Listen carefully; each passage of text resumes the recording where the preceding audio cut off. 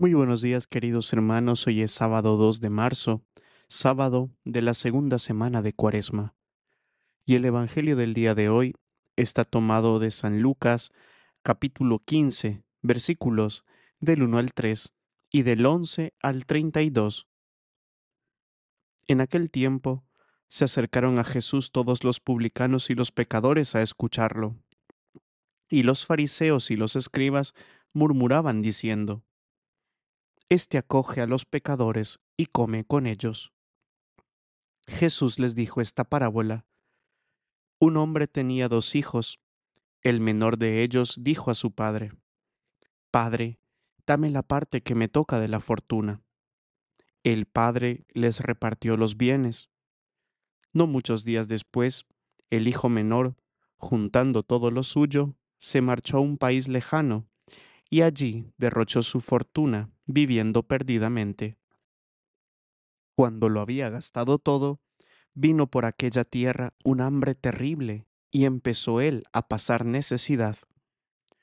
Fue entonces y se contrató con uno de los ciudadanos de aquel país, que lo mandó a sus campos a apacentar cerdos. Deseaba saciarse de las algarrobas que comían los cerdos, pero nadie le daba nada. Recapacitando, dijo entonces: ¿Cuántos jornaleros de mi padre tienen abundancia de pan, mientras yo aquí me muero de hambre? Me levantaré, me pondré en camino a donde está mi padre y le diré: Padre, he pecado contra el cielo y contra ti, ya no merezco llamarme hijo tuyo. Trátame como a uno de tus jornaleros. Se levantó y vino a donde estaba su padre. Cuando todavía estaba lejos, su padre lo vio y se le conmovieron las entrañas, y echando a correr, se le echó al cuello y lo cubrió de besos. Su padre le dijo: Padre, he pecado contra el cielo y contra ti, ya no merezco llamarme hijo tuyo. Pero el padre dijo a sus criados: Saquen enseguida la mejor túnica y vístansela, pónganle un anillo en la mano y sandalias en los pies, traigan el ternero cebado y sacrifíquenlo, comamos y celebremos un banquete, porque este hijo mío estaba muerto y ha vuelto a la vida, estaba perdido y lo hemos encontrado. Y empezaron el banquete. Su hijo mayor estaba en el campo. Cuando al volver se acercaba a la casa, oyó la música y la danza, y llamando a uno de los criados le preguntó qué era aquello. Este le contestó: Ha vuelto tu hermano, y tu padre ha sacrificado el ternero cebado, porque lo ha recobrado con salud. Él se indignó y no quería entrar, pero su padre salió e intentaba persuadirlo. Entonces él respondió a su padre: Mira, en tantos años como te sirvo sin desobedecer nunca una orden tuya. A mí nunca me has dado un cabrito para tener un banquete con mis amigos. En cambio, cuando ha venido ese hijo tuyo que se ha comido tus bienes con malas mujeres, le matas el ternero cebado. El padre le dijo: Hijo, tú estás siempre conmigo, y todo lo mío es tuyo. Pero era preciso celebrar un banquete y alegrarse, porque este hermano tuyo estaba muerto y ha vuelto a la vida, estaba perdido y lo hemos encontrado. Palabra del Señor. Gloria a ti, Señor Jesús. La parábola del Padre Misericordioso es una obra maestra de Lucas. Ningún texto en la Sagrada Escritura refleja la bondad y el corazón de Dios, que está dispuesto a acoger, perdonar y dignificar a quienes se han alejado de la casa paterna. Es difícil no conmoverse ante un Padre que sale corriendo a encontrarnos, nos abraza, nos llena de besos y nos recibe no con una lista de reclamos y de condenas, sino con una fiesta, cuando volvemos arrepentidos a su regazo. Sin embargo, no solo el hijo menor que abandona el hogar actúa de una forma extraña, sino también el hermano mayor, aquel que nunca ha abandonado la casa, pero no es capaz de sentirse ni hijo ni hermano.